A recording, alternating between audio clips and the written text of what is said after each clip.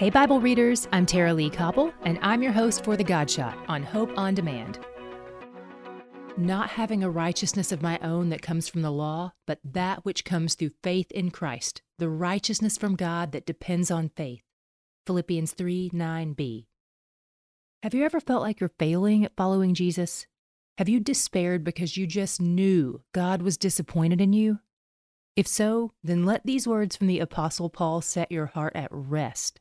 This is the man who wrote 2/3 of the New Testament, much of it while being imprisoned for preaching the gospel. And even he knows his righteousness isn't enough to please God. But this realization doesn't lead him to despair. It leads him to praise God.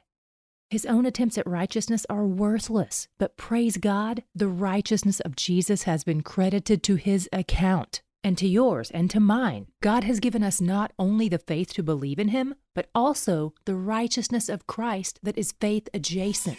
He's where the joy is. To hear more of The God Shot and other great podcasts, go to hopeondemand.com.